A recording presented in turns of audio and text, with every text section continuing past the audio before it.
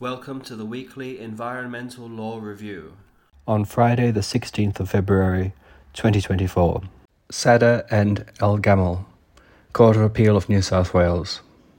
Contempt proceedings for failure to demolish works.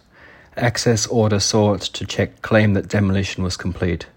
Privilege against self-exposure to criminal liability or penalty had no application. JEA Holdings, Ost Proprietary Limited, and Registrar General of New South Wales.